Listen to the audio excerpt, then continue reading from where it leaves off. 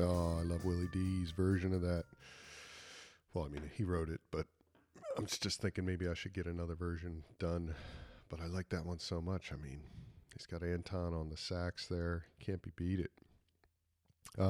Today we are going way back to June after the Organic and Biodynamic Wine Conference. I sat down with Sophie Parker Thompson and Matt Thompson to discuss their blank canvas wines and, of course, all their travels. Really interesting couple.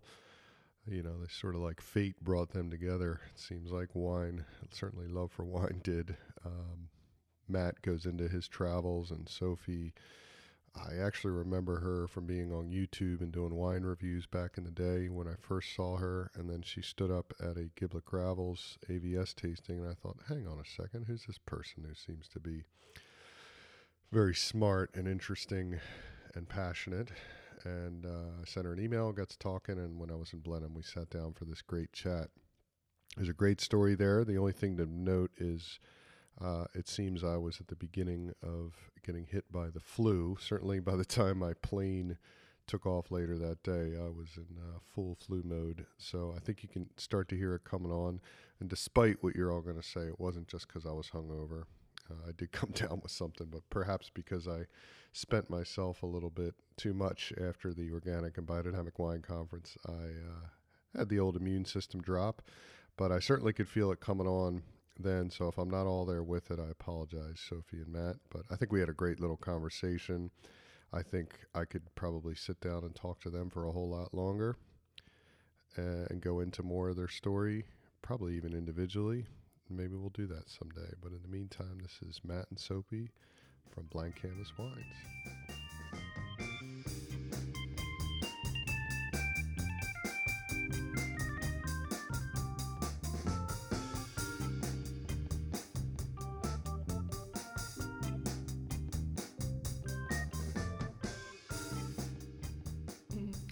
A couple Chilean guys on. Quite cozy, did it? Yeah, they had to kind of go back and forth and lean in, you know. Yeah, and then when one went, Yeah. it got all tense. Yeah. Turn on site. Yes. Yeah. Make sure. I think I'm in the same boat. But so Sophie and Matt. Just be a dog howling anyway. Exactly. Yes. What's going on? I'm recording now, so here we go. Hi, Dan. I think we'll be probably a bit echoey, so the sound will be okay in here. Yeah. First of all, forgive me for a bit weary from the last few days conference. Maybe possibly too long at the Scotch wine bar last night. I was going to ask, was it the conference or the after? Oh, it was the after. It was a bit. I think everybody was feeling pretty energized and excited after 3 days, and last time we're all going to see each other for a while. So outside of the people that I see all the time in Hawke's Bay, and we possibly let things go a little bit, but that's all part of the industry, you know. But no, it's been good to be down here for a few days and experience it all, you know. Yeah, I think it's why most of us are in the industry. Really, is to get closer to the product, and the people who make it. Absolutely. That was certainly my story. What? Well, first of all, you know, the big thing that stood out to me was when you said at the Giblet Gravels thing, like, we go back and forth every year. Yeah. So how the hell does that work? Let's just start there, and I'm sure it'll lead into some other things. It means a lot of jet lag. Yeah. A lot of time in airport lounges. It does mean a lot of flying. But look, a lot of people have asked me when I'm going to stop this crazy thing, and I say simply when the disadvantages outweigh the positives, and at the moment, sure, there are disadvantages. I don't like being jet lagged. I don't like being away from home all that time. But on the other side of it, I quite like drinking wines I'd never encountered over here, and you're good. Eating pretty good food as well. I'm in Italy and France and Spain. And so, are you typically going to the same region nowadays? Yeah. It's moved a little bit, but by and large, the place I've always been to is Europe, and mainly Italy, the north of Italy in particular. Okay. I started off, the first year I went overseas was 1993 in Bordeaux, and then 94 was Piemonte, and that went through to 99 when I did both Piemonte and Veneto, And then Was Kiwi winemaker in Piemonte? Yeah. You know that guy? Yeah, Jeff. Jeff, the one Marchese. I was there last year, and the 2 weeks he was back in New Zealand for the first time in like 5 years. I was there, so we missed each other, but we definitely tasted some of those wines. Well, funnily enough, the first time I met Jeff, we knew of each other, both working in Piemonte for a few years, and I was in a wine shop in Alba, and I backed into this guy and said, "Excuse me," and we realised that we both were Kiwis, and we ended up having lunch, and then I think we had dinner that night, and then lunch the next day actually, and caught up pretty thoroughly. And then, funnily enough, we've run into each other a bit since then, as we go to and fro. Literally. And then actually, funnily enough, we'd caught up with each other in Piemonte last year in vintage time, and then in Auckland over summer, I backed into Jeff in a wine shop, and that's wow. That's pretty typical, really. But then over summer in December, we actually bumped into him at Maison Veron. Well, in Auckland that's too. the one shop I'm talking about. Shop. Yeah. Sorry, I thought you meant. Excuse me, my wife repeating my story. yeah, but it is quite funny. We do have a habit of running into each other in wine shops around the world. But that's where we both spend most of our time, I guess. Yeah. Oh no, fair enough. Yeah. My wife's from Lecco, so I get every time we go to Italy every other year, I get to go. You know, I'm like, well, we got to do some research, so we're going to go to a wine region, you know, and that's why we're in Piemonte a year and a half ago. And this year, well, after this conference, I think I'm pretty much have to go to Alto Adige, but we were going to go to Marche actually because it's kind of like up and coming and a little bit different, you know. Yeah, man, you can get some good value food and accommodation there. It's Nice amazing. Pecorino. Yeah, my cousin lives in Rome, and he was pretty excited to. He's like, yeah, that sounds interesting, like, you know, something different, you know. Actually, it's all different. It's amazing. It's all different because I think when you're based in Europe, and I'd say the States, although possibly less in the States because of the Italian immigrants there, but you know, Italy's actually a young country in terms of being a country. Before that, it was a whole lot of provinces that used to war with each other, and so the contrast within Italy is massive, both in how they cook and also language. Yeah. Well, it's funny because people will ask me like, oh, you know, your name's Brennan, but I didn't realize you had, you know, other heritage in your, you know, I said, yeah, you know, my mother's family's Sicilian, and I'll say Sicilian a lot. And eventually Mara, my wife, will be like, you know, that's part of Italy. You could just say Italian. And I'm like, well, not in my family it wasn't, you know, and they never said it, so I don't say it, you know. No, they have a different language. Yeah. So, and so if you're doing harvest as well when you go back there as well at the same place, or do you guys kind of do different? Yeah, we work together. We're together on everything. Yeah. Oh, that's cool. Yeah, we're one of those few couples that actually get on really well. Yeah.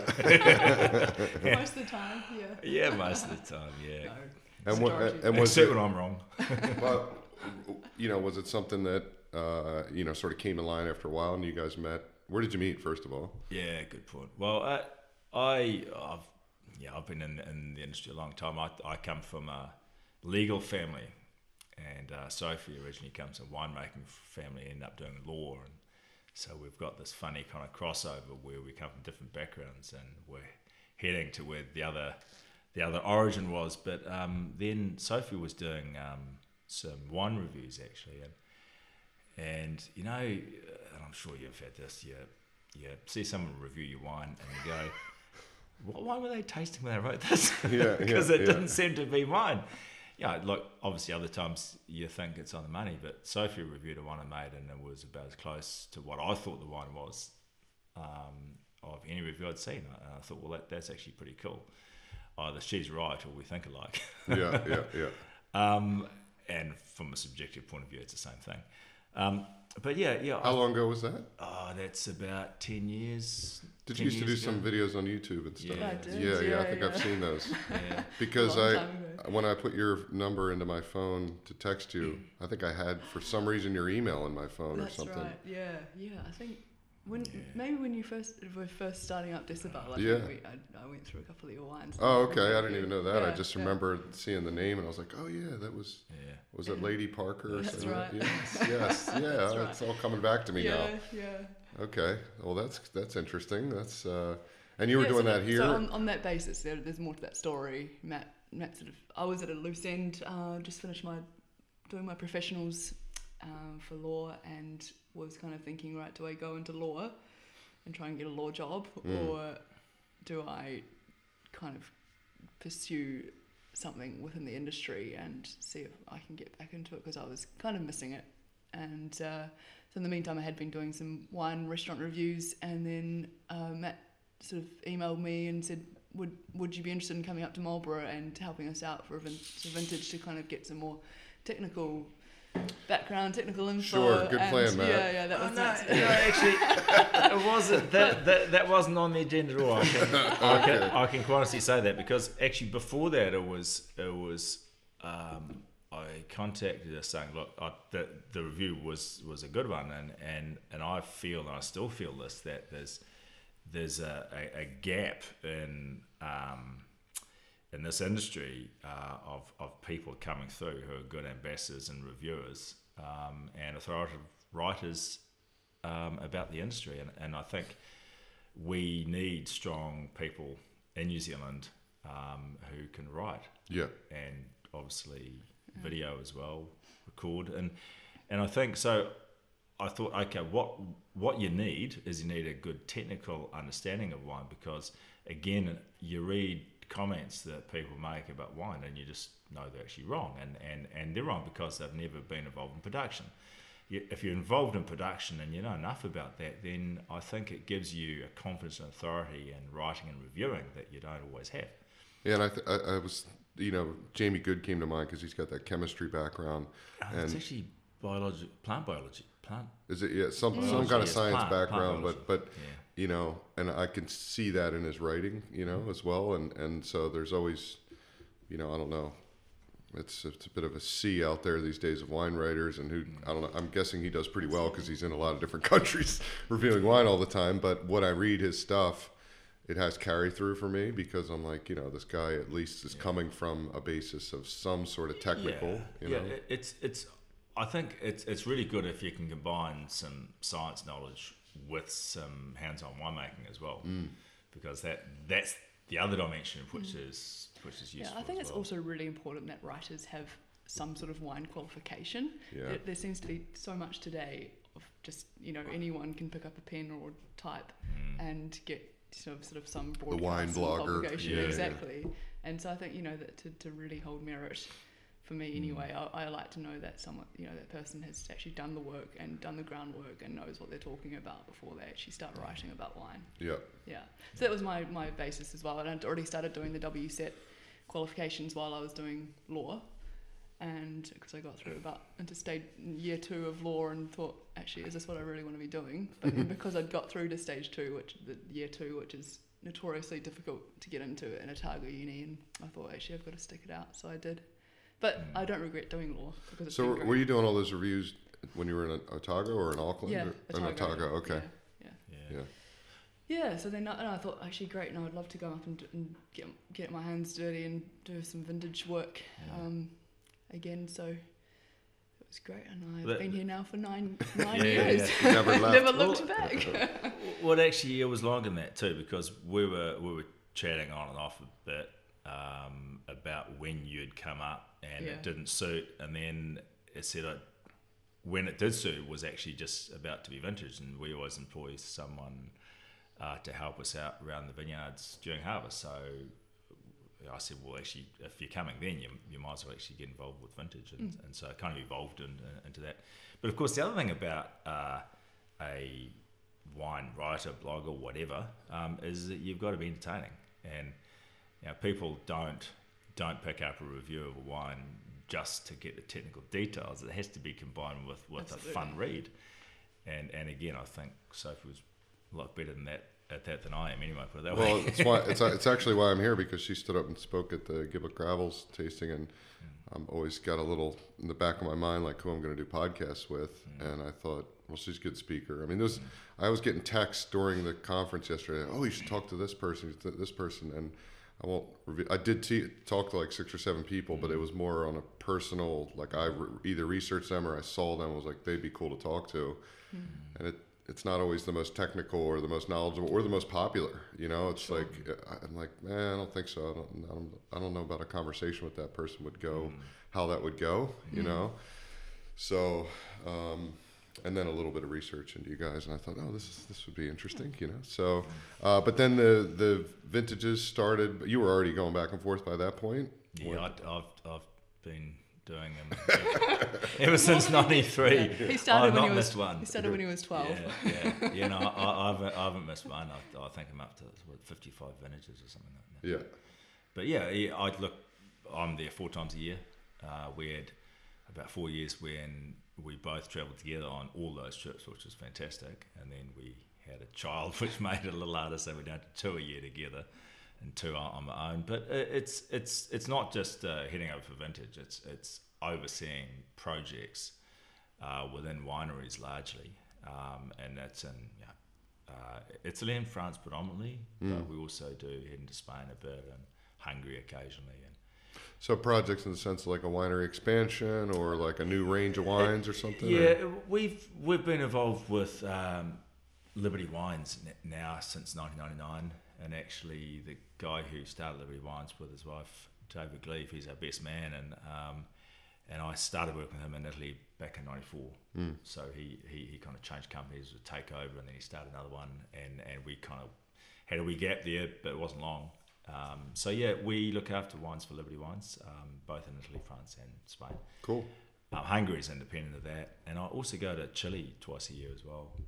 How much wines? We had a Hungarian wine last night, and I was sort of jogging my memory to think about how much. I think there's like pretty large production there, isn't it? And you don't even know about it. Yeah, no, Hungary's it's a wine country. They've got various parts of Hungary that produce wine, but the one that's known the most is Tokaj, obviously. Yeah, it's tough if your region like Tokaj does make sweet wines at the moment. It's not an easy sell, which is a shame, I think. That's why they're exploring now the dry Yeah. ferment styles, and that's largely what Matt is assisting with as well, is the development of that style. Yeah, I haven't been there for 2 years now. I think is roughly but no, it's good fun. I've got some good friends over there now. And when did you start the Blank Canvas range or wines? Well, it did have a kind of slow beginning where we had, I had another brand by myself, but I didn't feel really right. So 2013 was technically the first vintage of Blank Canvas as such. We talked about it a lot before then, and it took a long time to come up with the name and the concept and what we really wanted to do, but ultimately we really wanted it to be single vineyard expressions and carry the notion of the fact that, you know, Matt's come from a consulting background, and this is our chance to kind of step back and really do some quite different things, utilising the European immersion and being a bit creative with what we do and take a bit more risks. So you're doing that Giblet Gravel Syrah. What other wines? So we do 2 Sauvignons from the same vineyard. So one's classic stainless steel fermented SB, but quite dry. I like to call it Sauvignon for grown-ups. We also do a wild fermented, puncheon fermented Sauvignon that's unfiltered as well, full solids. So it's a bit more funky, more alternative. So it's called Abstract. And then we have... Do you need a glass of wine now? I better not. I think I'm pretty good. We do a Chardonnay as well, which is also in puncheons and wild fermented. Marlborough Chardonnay. Marlborough Chardonnay, yeah. Underrated, by the way. I think there's totally, some really good we very Chardonnay. much agree. We do a Gruner Veltliner as well, Cool. which is a bit different, and we do a Riesling, which is more in a Cabernet style. And we're influenced by the wines we love to drink, and we love Cabernet and Spätlese. Sure. German wines. Fair enough. So it's kind of model on that. And I think Um, it's a real shame too, because a lot of those styles are not in fashion, as Matt mentioned, with sweeter styles. But Cabernet and Spätlese are not. It's not sweet. sweet anyway. No, Yeah. Not exactly. with the acidity I've got. Yeah. Yeah. And then Pinot as well. So we do a couple of expressions of single vineyard Pinots from Marlborough. But we've got one in the pipeline from Central as well, Central Otago. Yeah. Where's the Pinot come from? Is it?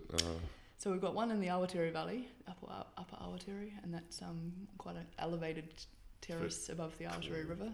A cooler site, but really perfumed and fragrant. And then we have one from a vineyard called Escarroth, which is owned by two very eccentric individuals, but they're good fun. They're actually Kaina is American and he's a Dunedin boy. And they've developed this amazing site which is dry farmed and beautiful north facing slope and clay soils. Yeah, very low clay soils. It's actually what I was going to ask about, because when I did my little EIT tiki tour here through it, I think it was 2009, post GFC, sort of in the middle of the wine glut that was happening here, and sort of scary times in Marlborough, I think. And a big talk at that time was pulling out Pinot from the base and putting it up into the hills, and into the clay and different soil. And it was pretty exciting to see. Like there was, obviously there's a bigger industry down here, so there was some big bold moves happening, but also really interesting. And what we had tasted, some pioneers that were a little ahead of the curve in that, and what we tasted, post vintage that year, in barrel was looking really, really promising from a few different wineries. And has that trend just continued up into the hills and everything? Yeah, look, it was actually pretty short-sighted and inward-looking, really. When you think of what people did, is okay, we've got some land, let's plant it, let's split it up into 3 varieties, and because we want to, I guess, have diversity in case things change.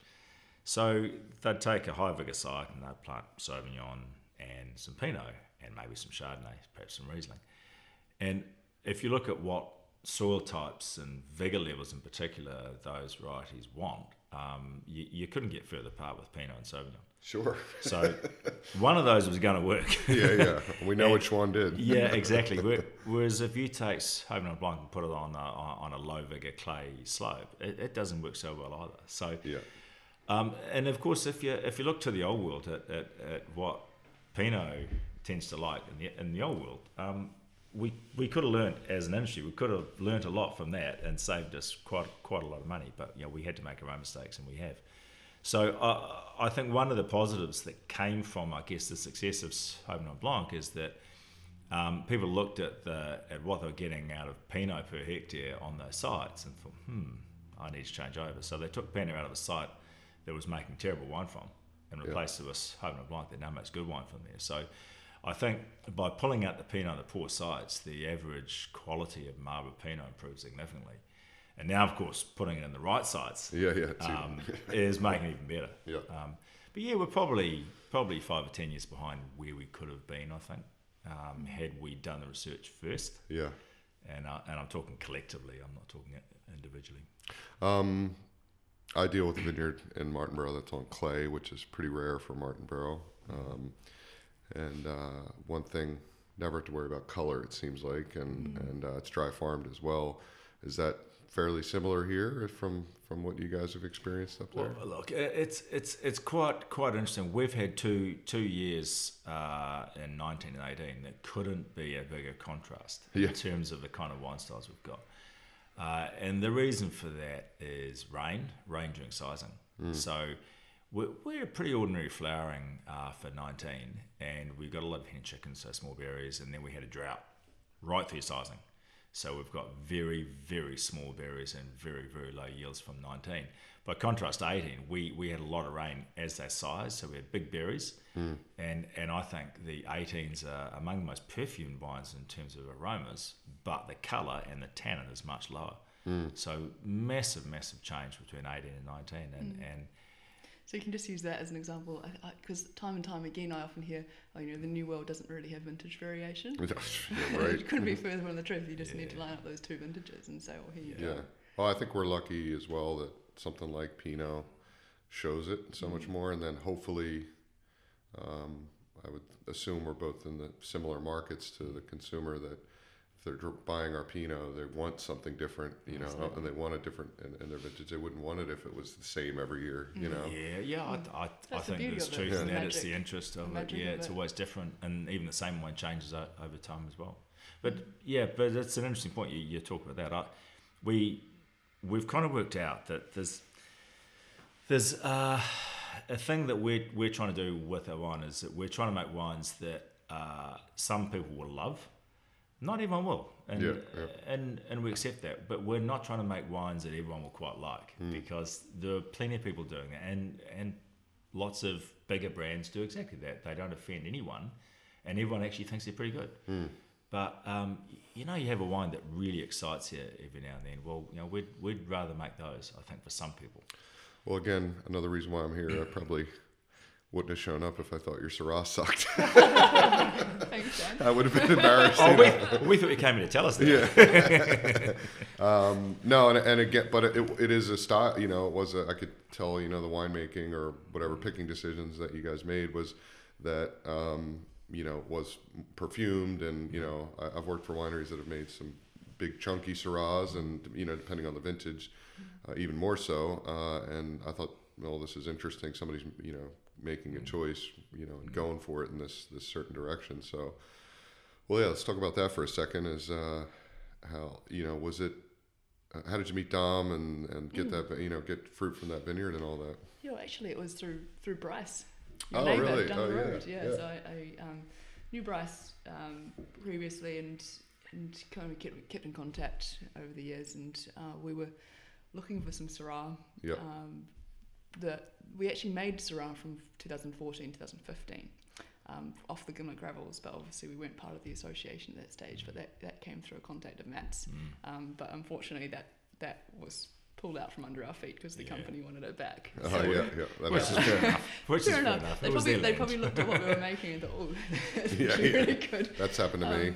So then sort of scurrying around trying to find something. It's actually rare as hen's teeth to find some good It's Syrah not. in the It's bay. not easy. I Yeah. know that. Yeah. So. So, It's hence the question is it's good that you found it, and I think Yeah. it's a good fit for them as well. They're a Exactly. young company and all that. Yeah. So so Bryce put us in touch, and we just hit it off from there. Basically, there's a good synergy. They've got their own little brand that they do a small amount from, and then we take the majority share for now. But it's a good relationship, and they enjoy having a single vineyard wine from their own vineyard. well, as well. if anything, for somebody else, I also buy fruit. I think people, a lot of people. How do you do that? And people want to say, how happy some of these growers are when they know that, like Malbec, for instance, which is either going to end up being rosé or in some big blend or something. They say like, no, this is from your vineyard or Viognier or something, and then you come back to them and like, look what I did, and they're like, oh, this is great. I want to say, they'll actually take. They'll ride the ride with you more Totally. if they know that it's going to turn into something, that they can have. And we feel very much that it's a partnership with all our growers, and we name them on the labels, and we really want it to be, this collaborative. Yeah. Look, if you don't give feedback to your growers, how do you expect them to get better and be enthused about it? And I think the best, most accurate feedback you can give them is actually produce a wine just with their grapes, because that's the ultimate feedback, isn't Sure. it? And I think the good thing about those guys, and actually all of our guys really, is that they're not just producing grapes. They're thinking of the end product as well. Yeah. And I think if you've got growers that do that, you can't go wrong. Yeah, I had a conversation. I'm not working with them yet, but I'd love to because they have a really cool site. Hillside Franc, by the way, which is pretty awesome. And some Albarino and Arnaise, I think, as well. But they've got a kind of a grower block. And these guys have been growing for 20 years, and they're just beaten down. And I won't name the big company, but I'm sure you could take a guess of one of the two bigger guys, and that make wine from Hawke's Bay. And he's like, I feel like you could just see it in his eyes. I just wanted to hug the guys. Like, I feel like they just thief in the night. They just come by with their machine, pick it all, and then we just, and then we get paid, but it's not as much as we should, and and then the money's in the account. We never hear from them again until the next year, and I'm like, it was heartbreaking, And I was like, oh man, we can do some, some other stuff with these varietals, and they just want that, if they got that out of it, I mean, that's kind of what life's all about, Yeah, but to be fair, not all growers are like that. Yeah, it's true. Yeah, and actually, it's interesting if we come back to the soil type. That's also, apart from the fact we don't have the money, but that's the reason we actually don't own our own vineyard, because if you look at Marlborough, there's a huge contrast of soil types here. We've got very young alluvial ones, we've got very old clay soils, and pretty much everything in between as well, especially if you look at the Awatere and south of there. So obviously we talked about Pinots, Sauvignon Blanc, but there's the other varieties also have fairly specific requirements that they will excel in. And if you have one vineyard, then you're going to make some compromises with at least one or more of those varieties. So our vineyards are spread around the district depending on soil type. So we do actually pursue a site for the variety we're trying to make. And funny that's key. yeah. Well, I mean, you must have been to Europe before. Yeah, but I mean, if you wanted to do that and own your own vineyards, logistically that would be tough, pretty tough, and also be bloody expensive. Yeah, you'd probably have to be Villa Maria or somebody like that who seems to do a good job with that kind of stuff. Or you'd need to be really wealthy, I guess. Yeah, that would help. Your money fixes most problems. That kind of. I was speaking with a wine writer recently, and I couldn't seem to get across to her that I thought what was going on. And she said, "Is there anything else you want to do?" She was talking about this one wine that they're going to publish about. And she said, "And anything else do you want to talk about before I let you go?" And I said, "Well, I think it's really exciting what's going on in Hawke's Bay and maybe some other parts of New Zealand as well, where there's a lot of these people, most of my peers, and I mentioned somebody like Bryce, they didn't start with $1 million or $1 million, probably need 20 million or something. They didn't start with a bunch of money. They were literally starting with a couple barrels. We've all worked in the industry, and I would say there's two ways. One is you make your, you come at it as like a giant corporation, international. We're going to buy some land or something, or you make your money in tech or something, and then and there tend to be the couple stories of like these, really nice, vineyard or winery that's there, and it's pretty different when you actually grow up being as a grower, a winemaker, and then like you slowly making a little your own 1 barrel, 2 barrel, small tank to a little bit more the next year and everything. And she said, "Oh, well, that's kind of always happened." I'm like, "Not really. It's in New Zealand right now. It's when I got here, 12 years ago, whatever. There was maybe 3 or 4 people in Hawke's Bay doing that. Now there's 15. So it's definitely changing. It is changing. It's yeah. really exciting. So there's a few other guys like you in Marlborough, I take it, or you got some peers out there. It's good. It's really good because I think Marlborough, has so much potential to be producing really high quality, world class, high end wines, and there's as a percentage, it's minuscule. It's scary for us in Hawke's Bay. You can't take that from us as well. It is interesting. I guess in any well-known area, you get a small number of producers that are really driving the reputation of the industry, and that's true throughout the world. And the industry really needs those. Yeah. There are volume players as well, but if everyone's a volume player, and even those larger producers don't have wines that are really pushing boundaries, I think it's a real problem in the long term. So I think it's key that the smaller producers are really pushing boundaries and trying to make things better. And like I say, I think the larger producers need to also do that. Yeah, the good ones do. Yeah, the good ones do. The good ones nice to still have that passion, And what about Otago? You said you got something in the pipeline? Yeah, we just bottled our 2018 Pinot from Central last week. So that's a little site in the Gibson Valley. Gibson, okay. Yeah. So, I'm finally it's not that I know all the names and I've had wines from all the places. I'm finally just starting to get my real palate compass down for these. Otago's pretty scary because they're so damn good. Well, we both grew up there, so we know Central really well, and but Matt was in Alexandra and I was in Cromwell. Yeah, I was born in Dunedin. Special place down there. Yeah, would have been interesting growing up down there, huh? Yeah. Look, the industry was just kicking off then. But it was colder when I was down there actually. It felt colder, yeah. No, it didn't feel colder. It was colder, so it's warmed up. You think? Oh yeah. Look, I had. I remember one day when I was at school, the high was -12.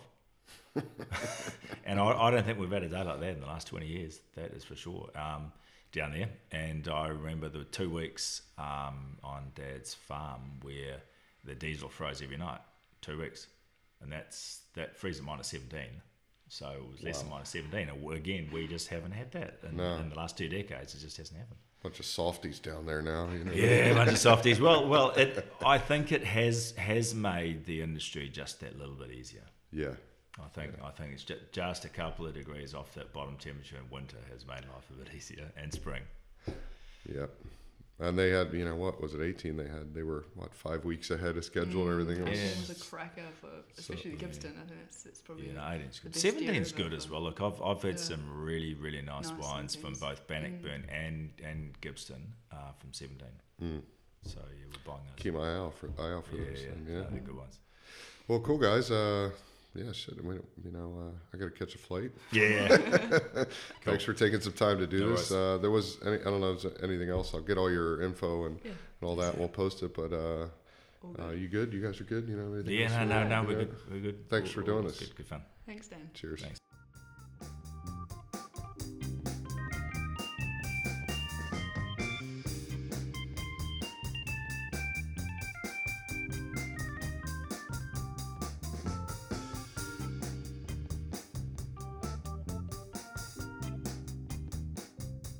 Oh, thank you, Sophie and Matt. That was a great chat.